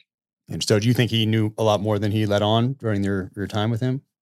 You know, the mantra is you never fully trust an agent. You never fall in love with your agent. I'm sure I always had lingering doubts. But I also know that Yusuf disrupted a number of operations and contributed to the deaths of a number of his colleagues, which would not have been compatible. So Yusuf's story after the fact was, he didn't know about this. Everybody knew about an aviation plot because it was in the 90s, we disrupted an aviation plot by Khalid Sheikh Mohammed and Ramzi Youssef in the Philippines and the Far East. So he said, yeah, people talked about that, but I didn't know there was something ongoing. But he did know a number of the hijackers because he had been in guest houses with them or in training facilities with them in the past, which he provided after the fact because I never mentioned their names before and he had never brought up their names. So did he know that these people were part of some secret mission? I'd like to think he didn't, and he actually passed the polygraph exam. But still, in my core, could I have done something different? I had an Al-Qaeda asset. Could I have done anything different that raised names like these guys to kind of provoke these names to have come up so I could have watch listed these names? I still lose sleep over that, 20 years later. Yeah. And there have been a feu people out there who have passed that poly and agency history that were had some nefarious influences, I guess, is the gentlest way to put it. So in your time in those 34 years, what did you see as far as our relationship with particularly intelligence service to intelligence service when we're talking about Israel and the Mossad? It seems like a very complicated relationship because of just the things that have been in the press about them running agents against us and probably vice versa to confirm things here and there, yet they're a staunch ally. We support them, obviously, in many different ways. What does that relationship look like when you're in the agency? And is it as complex as one would think from the outside looking in? It's probably more complex. Yeah. So from an intelligence perspective, and it's actually different from the military, the CIA has no allies. We have partners, right? And we have partners who cooperate with us on mutual interests, but partners who also want to know what our government is doing. Mm-hmm. So it's not like we're, brothers and sisters in arms in combat, sharing fire together, which, I'm sure we do at times, even with our partner services. We absolutely do. But there's always, what's their agenda? And obviously, Israel wants to know what the United States is doing and wants to influence what the United States is doing. So the relationship is complex because they are a very critically important partner. Mm-hmm. We have a great deal of collaboration and we have a great deal of interdependency in complementing each other's capabilities in many places, which works very well. But over the years, to my point of view, Israel and Mossad has abused that relationship. Mm-hmm. They have in the past killed our agents. Kai Bird has a great book about Robert Ames, who died in the 1983 April bombing and was one of the icons and heroes of the CIA.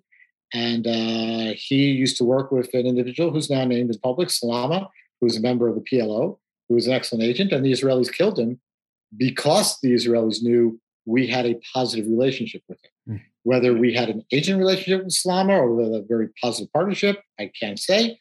But either way, it was something that Israel didn't like. That makes for complexities in terms of, will every operation that the Israelis run that might have a negative consequence to us be something they'll share with us? I doubt that's the case.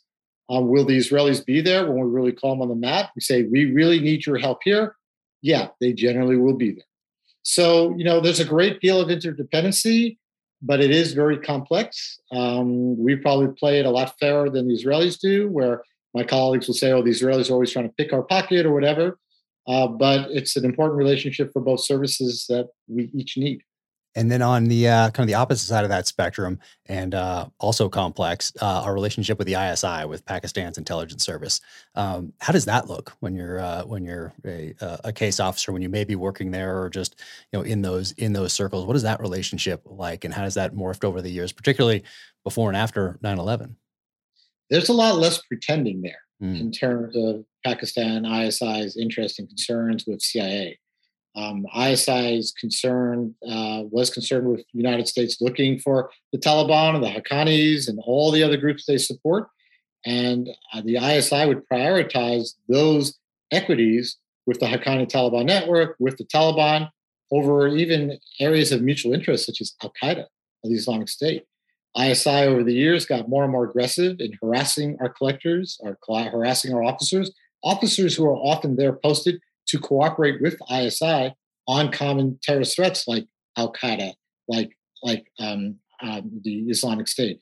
But you've got to remember, Pakistan, as part of its national defense strategy, has nurtured jihadist groups as a defense against India. They are way outnumbered by India. They believe India is an existential threat. They have lost every war they have fought with India, which is why they became a nuclear power in the first place. And they believe a step short of using nuclear weapons is an ability to fund groups like Lashkar-e-Taiba, like Jaish-e-Mohammed, all these other jihadist groups that they can use to conduct operations against the Indians. Well, after 9/11, these groups actually started evolving to be more international jihadist groups. And they started going to Afghanistan in huge numbers for training, combat experience, and integration with Al Qaeda, as well as the Taliban and the Haqqani Taliban network. So the ISI has to protect all of this because it's very damaging to them. And that's obviously one of the things we're collecting on. And they're, in public, like, oh, we have nothing to do with Lashkar-e-Taiba. And you just tell us where the Haqqanis are, and we'll go right now to find them. And we have very high confidence intel on meetings in Islamabad between ISI officials and the Haqqanis and the Taliban. We know where all the Taliban and Haqqanis live, in Peshawar, in Karachi, all the major cities. We actually, in some cases, knew where they live. But it's not like we could go to the ISI and go, here's where they live, haha, because they'll just suddenly not be there when ISI has to show up. And then we would have also lost our collection capability, because then they'll figure out, well, how did they find out they were there? Clearly, they must have had agents or technical collection or something, and they'll switch everything on and they'll root out our agents. ISI spent more time looking for our agents than they did cooperating on counterterrorism. So as opposed to Mossad, there's where it is actually a collaborative relationship. That's a very adversarial relationship, and it got increasingly adversarial over the years, where it became a denied area in a lot of ways for us from a counterintelligence perspective.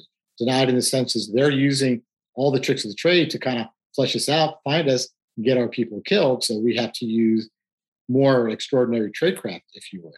So that's kind of rough when you're sitting down with your ISI counterpart, as I had to on many occasions at different times in my career, and just hear out their airing of the grievances, something like Seinfeld's Festivus episode, right? In terms of how we've done them wrong, where I know fully well what they're doing. Mm-hmm. And I can't leverage them to do something about it. Yeah.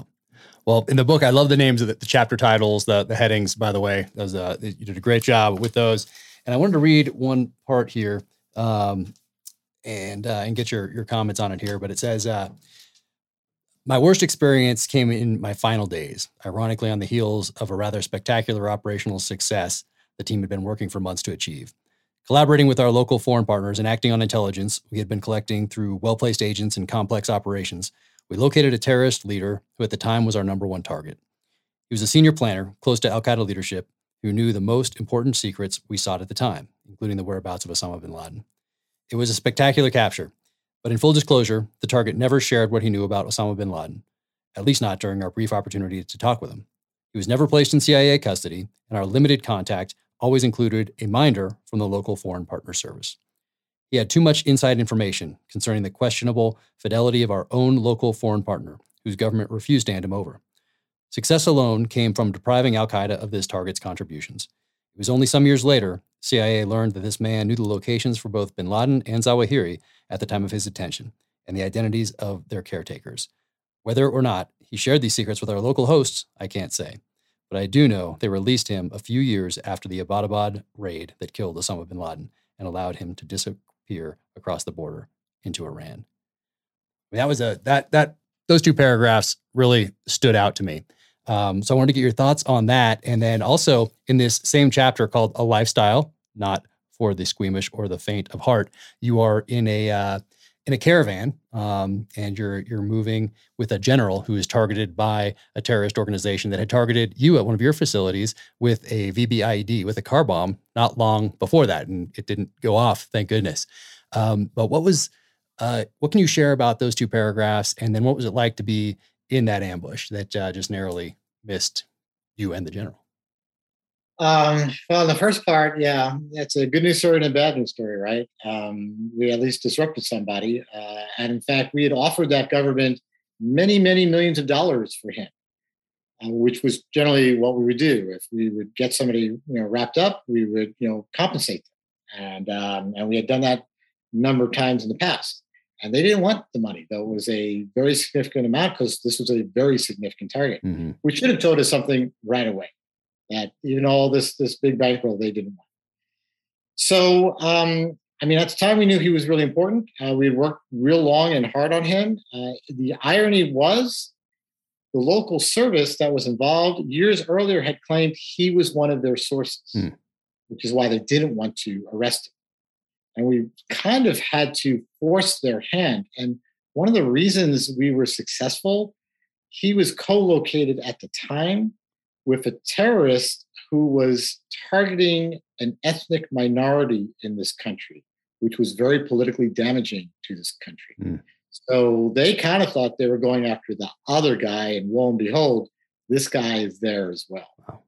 So it worked out really well for us that we got him off the battlefield, and I debriefed him the first couple of days before he was moved to their secure facilities. But how crushing is that to find out that what we suspected was true, that he was involved with the pipeline of facilitation to both bin Laden and to Zawahiri. And all this could have ended years and years and years ago, right? That's painful. On the other side, they were deprived of a very capable facilitator and recruiter and financier. As for my own personal kind of experience, yeah, I'm a spy. I'm not a soldier, right? So I go where people don't see me, and there's risk to all that, obviously. But I don't fight on the battlefield. And the Marine Corps taught me to fight, and the agency taught me how to hide, and then there's some marriage between the two. But in an environment where I lived, where my platform was a target of multiple attacks, including the one that you mentioned that didn't go off, that would have leveled the building. So thank God it didn't, based on the size of the explosive. You take precautions. And some are real simple. You change the time you leave your house. You change the route you take, right? Some simple things that we tell everybody. It's all open source. We tell our colleagues at any embassy, at any military base, just do these simple things and you'll become a harder target, so they'll go for somebody else. So I was exhausted. I had been up for I don't know how many hours. And I had that heavy fatigue feeling where even when you slept a little bit, it's like you're hungover almost. You just kind of you can't see. I'm familiar. Okay, there you go. And we could talk about that offline. But so I decided stupidly to take a more main road to the office. I was in fact changing my time, but the time I was going was at rush hour, kind of a rush hour time. It was probably around 9 a.m., which for me was sleeping in. So I was lazy. I took a shortcut, literally, to get to my platform. And so I'm on this road. And so they would kind of shut down the road, right, for the general. But I was already just in front of him. But I see his convoy, and I thought, son of a gun, I need to get ahead of him because otherwise I'm going to be stuck, particularly at this bridge, if they push me off the side of the road. And as I say in my book, we're supposed to be trained observers.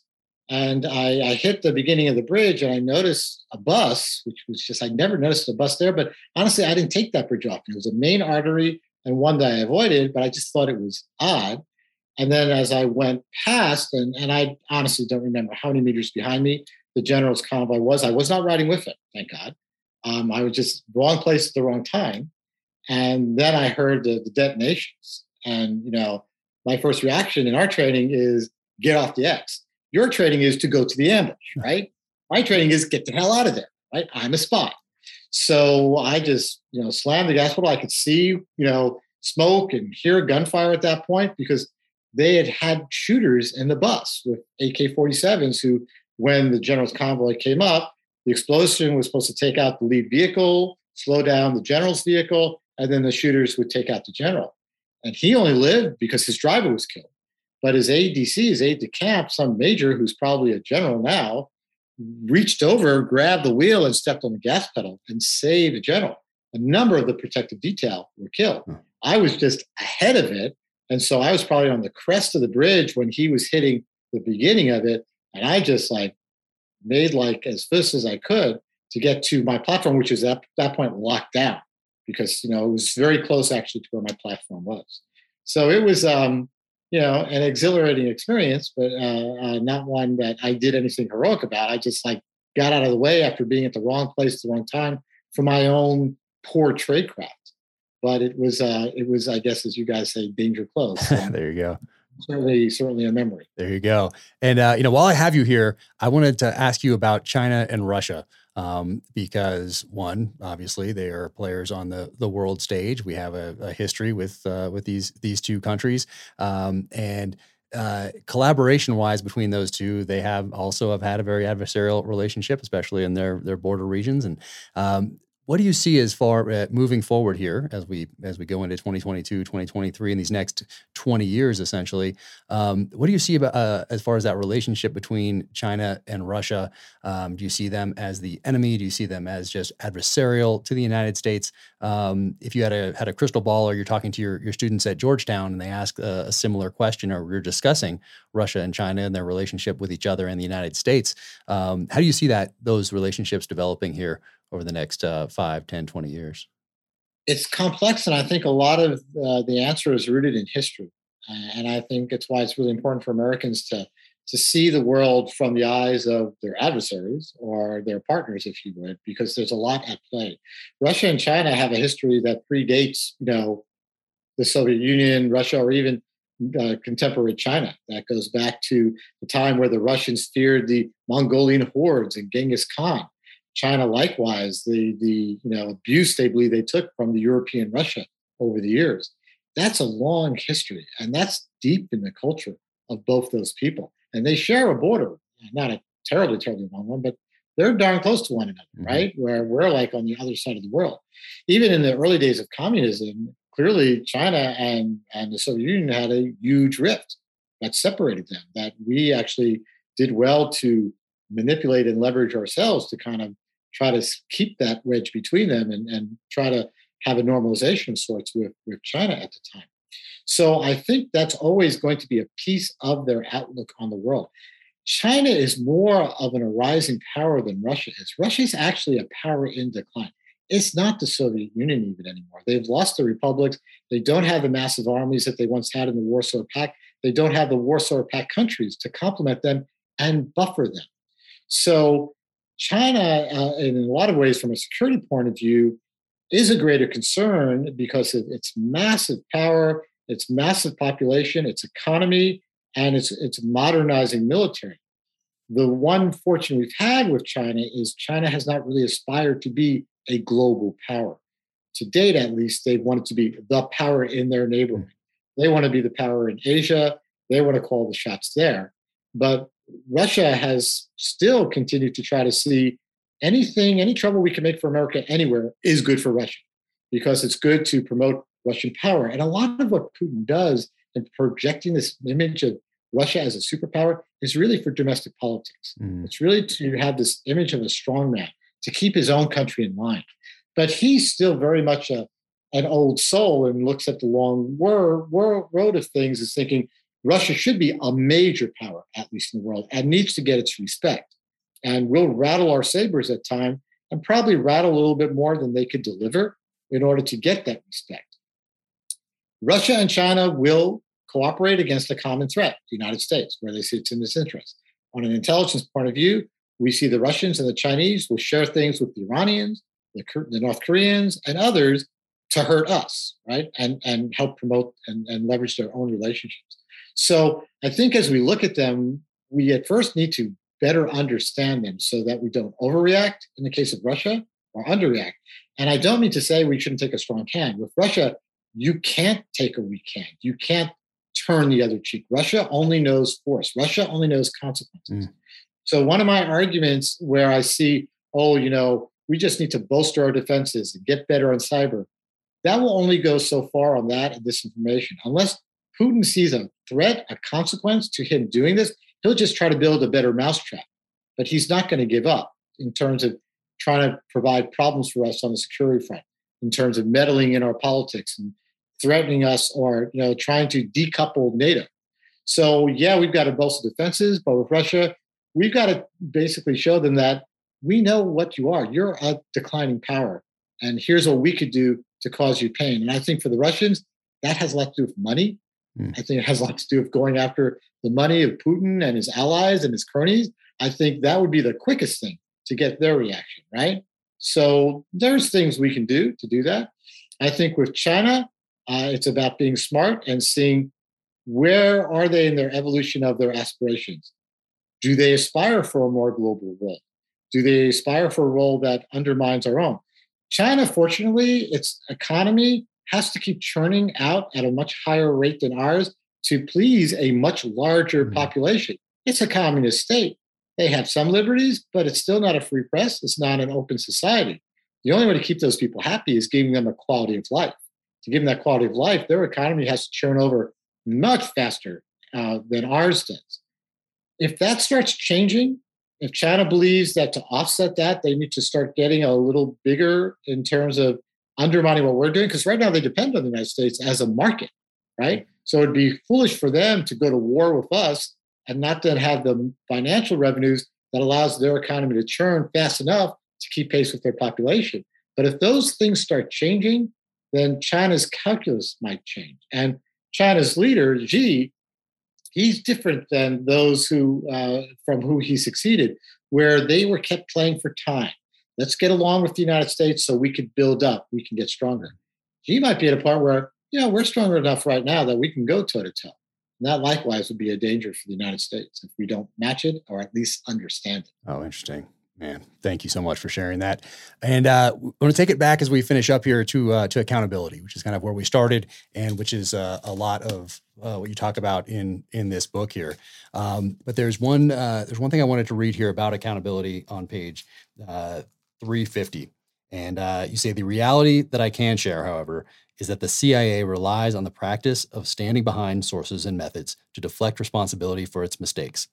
From public accounts we have all read in the press, this process is best reflected by the fact that no CIA officers were held accountable for 9/11, Iraq, enhanced interrogations, renditions gone awry, the Coast bombing that killed 7 of my colleagues, or our failure to identify the rise of the Islamic State before it spread across 2 countries and wreaked havoc in Europe.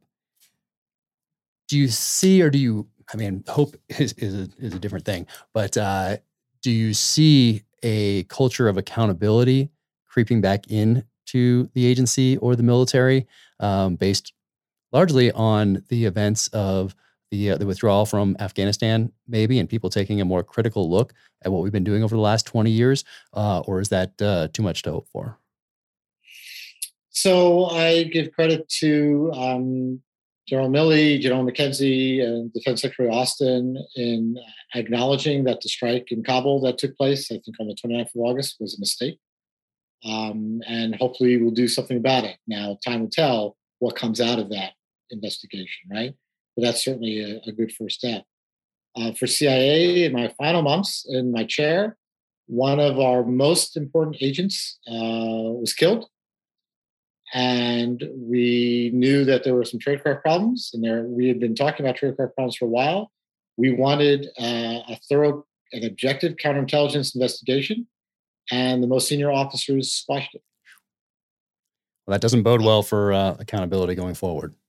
Right, but that was 2 years ago, right? So it's a different day, and again, I believe in actions over words, but we'll see what the agency does. I think one of my concerns as the agency rebrands itself to attract the Gen Z, the millennials into the organization for what I think is still very noble, very critical work, is a rebranding that doesn't start with, okay, here's what your view of the CIA is. And I'll tell you frankly, I've got a class, a graduate class, and I ask my students, they're taking intelligence course, when you hear CIA, what's your default reaction? It's negative, right?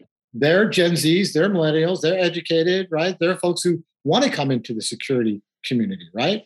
So this rebranding shouldn't just be, and obviously it should start with, yes, we are a more diverse organization, and God knows we need to be, right? So the actors, and they're usually actors, or people of color or whatever like that. But let's talk about, yeah, we do some great things, and sometimes we make a mistake, but we fix ourselves afterwards. That's what I would like to see.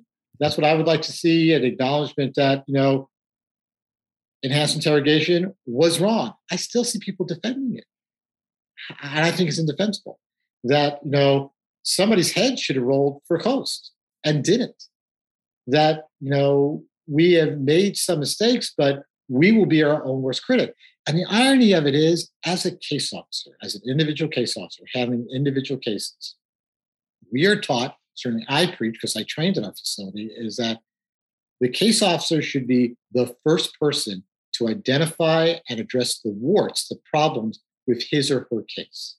Because if you do so, one, you build your credibility, and two, you actually exercise some control on the narrative in fixing that case.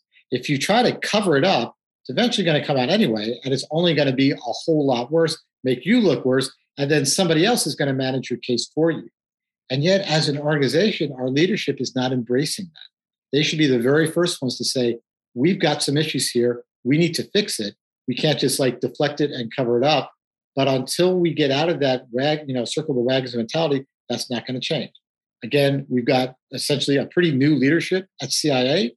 I'm hopeful because I know the people that are involved, people I respect, and we'll just have to see if their actions merit their words or equal their words, I should say. And you put this book, there's so much in here. It's part memoir, part after action, part lessons learned. There's so much in here, but you went through this review process, and I went through it with my first 3 books, even though they're fiction. I just wanted to be on the safe side since I was so close to my time in the military. But you write in here, the CIA required 4 months to review this manuscript during the spring and summer of 2020, over the course of which I was pressured against its publication in ways both subtle and not. So what were some of those ways, both subtle and not, that they went to keep you from publishing this book? And then the obvious question after that is, then why did you publish it? And I think it's a very important book for people, especially for people stepping into that world or thinking about stepping into that world, precisely because of that accountability piece. So I appreciate you writing it. But what were some of those subtle and not so subtle ways that they discouraged you from publishing this? So I'll start by saying the book would have been a lot longer had they approved everything. They had some significant redactions. And the 4 months was only kind of the start of it. It was after 4 months I got the first review back, which they had actually canceled a couple of chapters in their entirety and made a whole lot of strike-throughs. Then began the negotiation, where I negotiated with them. And that was a course of another maybe 2 months, give or take, of going back with alternatives. One chapter, particularly Alex and the Targeters, which I think was very embarrassing to the agency because it highlighted how this new leadership in the agency gave a little concern for the lives of our agents, that made them very disposable, or the importance of human, and even the collectors that are out there working it. That chapter was probably about 25, 30 pages. It's now 4. That's all I got out of it. But I at least was able to say something to kind of highlight it as an issue. One good piece of news I will have you know, Alex is no longer employed in the agency. Alex has retired. That's a good sign for me from what Mr. Burns is doing. Okay, so we'll start there. In terms of their measures, subtle or not, I can't go into a lot of detail because they picked some really interesting things that could, be impactful upon me. Not like physically threatening me or anything like that. Nothing like that. And I would never expect that of them. But to intervene with the livelihood of people in my family and myself and such like that, things that they could cause trouble with if they wanted to, as it turned out, which their lawyers would not let them do. So thus we got to publication. And as much of the detail that I've not been able to include in the book, my goal was to offer a world that, most people never see in terms of espionage, which is not like the movies or Tom Cruise, coming out of an airplane or like that. It's just being with someone with whom you've created this intimate relationship, but not physically intimate, but intimate at a level of their souls, that they're willing to trust you with not only their lives, but often their families. And as you talk about why we keep some secrets, generations of their family to come. That's enormous. It's enormous, the risk they'll take for people that would not be welcomed in a lot of parts of our country because of the color of their skin or their religion, who have saved American lives at the risk of their own. That's amazing. And you don't just get there. And you don't get there with a snap of the finger or with delivering a big bag of money or because you found somebody who's like desperate. It's a real convening of the souls, which is an art form that I think I like to say in my book. Well, you may not know how tall was this person and, do they have a mustache and what country they're in, but you see into their soul and you see into the connection made between case officer and them that allowed them the willingness to take the risk that they took to spy for the United States. And that goes right into this, how I'd like to finish up here. Before I let you go, there's a memorial, 2 memorials at CIA headquarters. The CIA Memorial Wall is the one that most people know. I write about it in my novels, and you eloquently describe it in your book. But there's another smaller memorial that most people do not know about, that it's also close by, with an inscription that reads, "In honor of those who made the ultimate sacrifice in the silent struggle for freedom." What's that memorial, and what does that mean to you? Ironic that it's very small. It's about 12 by 12 maybe, and it's after the turnstiles. So you have to check in to the building because the atrium, which is where the Wall of Stars is located that you're speaking of, and the statue of General Donovan and the big seal everybody sees on TV. That's the main entryway into the agency. It's just past the badge machine to get in. And I would tell you probably 98% of the agency workforce doesn't even know it's there. Wow. Because it's not, at least in the last 20 years, been really made part of their culture. One of the disappointments I have had in the agency, and especially being a former Marine and you're a former SEAL, is that esprit de corps. I mean, that cockiness, that arrogance for being part of this elite group. The agency at times have tried to push that out of its service as opposed to embrace it. And I think connecting with our history, which is what we did, you're kind of circling back to your earlier conversation about the long paramilitary course we took and the interrogation and jumping out of airplanes.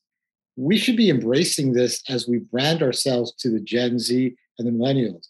Serve your country, serve it nobly with, yes, let me say it, an elite service that does tremendous things for the American public. That's what I'd like to see the CIA embrace. And that starts with its agents. It's an espionage service, and an espionage service functions based on the life of its agents and then those who handle them. Amazing. Well, I want to thank you for your time today, your 34 years at the agency, your time in the Marine Corps before that, for passing on these lessons. I'm sure your students are very lucky to have you at Georgetown, imparting some of this wisdom onto them as they start their journeys into the world of intelligence or wherever they may go.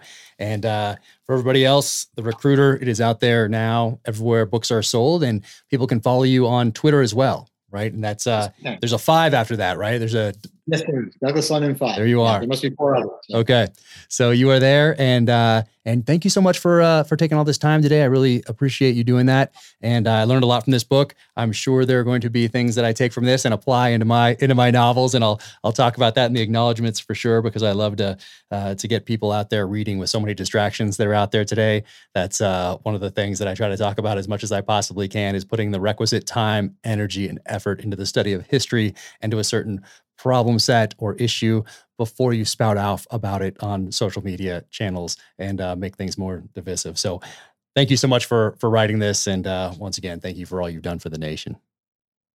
Thank you so much for having me on the program, but also the conversation. I think it was a great conversation. I really appreciate it. A special thanks to our presenting sponsor, Navy Federal Credit Union. I have been a member since 1996. There is my cue card right there. Man, Navy Federal has been with me every step of the way while I was in the military for those 20 years. And now that I am out, and they've taken care of me, taken care of my family, and have had nothing but the best experience with them. So to have them sponsor this podcast is it's humbling, and I'm honored. Becoming a member at Navy Federal Credit Union lets you experience more, from everyday commutes to your next big vacation. The flagship credit card earns you 3 times the points on travel, so you can get rewarded for wherever you're headed next. Plus, this premium travel card has a low annual fee of $49 and 2 times the points on all purchases outside of travel, meaning the rewards don't have to end even when the vacation does. Speaking of rewards, you can get a Navy Federal auto loan and reward yourself with a new car. Applying is easy. You can do it on their mobile app, online, or by phone, and it's so fast, you can get a decision in seconds. Navy Federal has great rates on auto loans. Plus, with their car buying service powered by TrueCar, you can shop, compare, and get upfront pricing on your next new or used car. At Navy Federal, members are the mission. Navy Federal is insured by NCUA. It is open to the Armed Forces, the DoD, veterans, and their families. Flagship rates are variable and range between 10.74% and 18% APR based on credit worthiness. ATM fees for cash advances are up to $1 at non-Navy Federal ATMs. Credit and collateral subject to approval. Message and data rates may apply. Visit NavyFederal.org for more information and to apply. I want to thank my friends at Black Rifle Coffee for sponsoring the Danger Close podcast.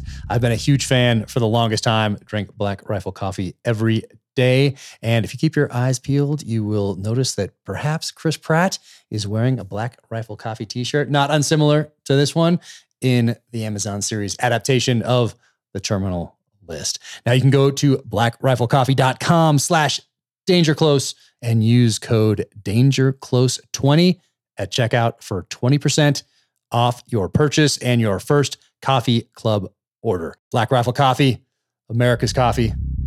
Keep crushing. Go to schnees.com, check out all they have going on. They have a ton of great things on their website. Check them out on Instagram. But today I want to talk about boots, because I love everything that they have going on up there, but I probably have 10 different pairs of their boots. But I started with these right here, the Granites. And I love these boots. I got my first elk in these, muzzleloader hunt, New Mexico, about a decade ago. These are the exact same boots right here. So they have some miles on them. They have been to Alaska after bear, wolf, moose, and I just love these boots. So if I go into the backcountry and I have some weight on my back and I'm planning on coming out even a little heavier, then these are the boots that I take. I was wearing these in Kamchatka, Russia on a bear hunt where I went to do some research for Savage Son. And for those of you who know Savage Son, that's my 3rd novel in the James Reese series. And a lot of it takes place there. And then there's a little story that I fictionalized and dropped into Alaska in that story, near kind of closer to the beginning. But these are the boots that I wore. Absolutely love these boots right here, and love all the people at Schnees, and just can't say enough good things about them. But they are handcrafted in their Italian boot factory. That's right. You'll find no mass production machinery there, just a team of world-class boot makers doing their thing. Schnees only sells boots directly to you, the consumer. This means there is no middleman markup like other boot companies out there. That means that they can put higher emphasis on the materials that go into their boots, and you get more boot for the money. Higher quality materials and more boot for the money. From the leathers to the tread, every Schnees boot is made from the absolute finest materials available, backed by Schnees' industry-leading customer service and support. If you have a question or need a solid boot recommendation for your hunt, give them a call. You'll actually get a person on the line who wears the boots and is ready to help. There are a lot of boots out there in their lineup, so definitely give them a call. Let them know what you're going to be doing, and they can make a recommendation for you. When you shop at schnees.com, that is SCHNEES.com, make sure you use the promo code JACK21. When you do, you'll get 10% off your pair of Schnees boots and logo wear. Again, that is SCHNEES.com, promo code JACK21. 2021. These handmade hunting boots usually sell out fast, so grab your pair today. Take care of your feet. Don't compromise. Upgrade to Schnee's today. Thank you for tuning in to the Danger Close podcast, an Ironclad original presented by Navy Federal Credit Union. You can find Douglas London's book, The Recruiter, Spying and the Lost Art of American Intelligence, wherever books are sold. You can follow him on Twitter at DouglasLondon5. You can follow me at Jack Carr USA on the social channels. OfficialJackCarr.com is the website. You can sign up for the newsletter there and click on shop for the merch. And if you enjoyed this conversation, be sure and leave a 5-star rating and review wherever you get your podcasts. Until the next time, take care out there. Stay safe, be strong, keep fighting.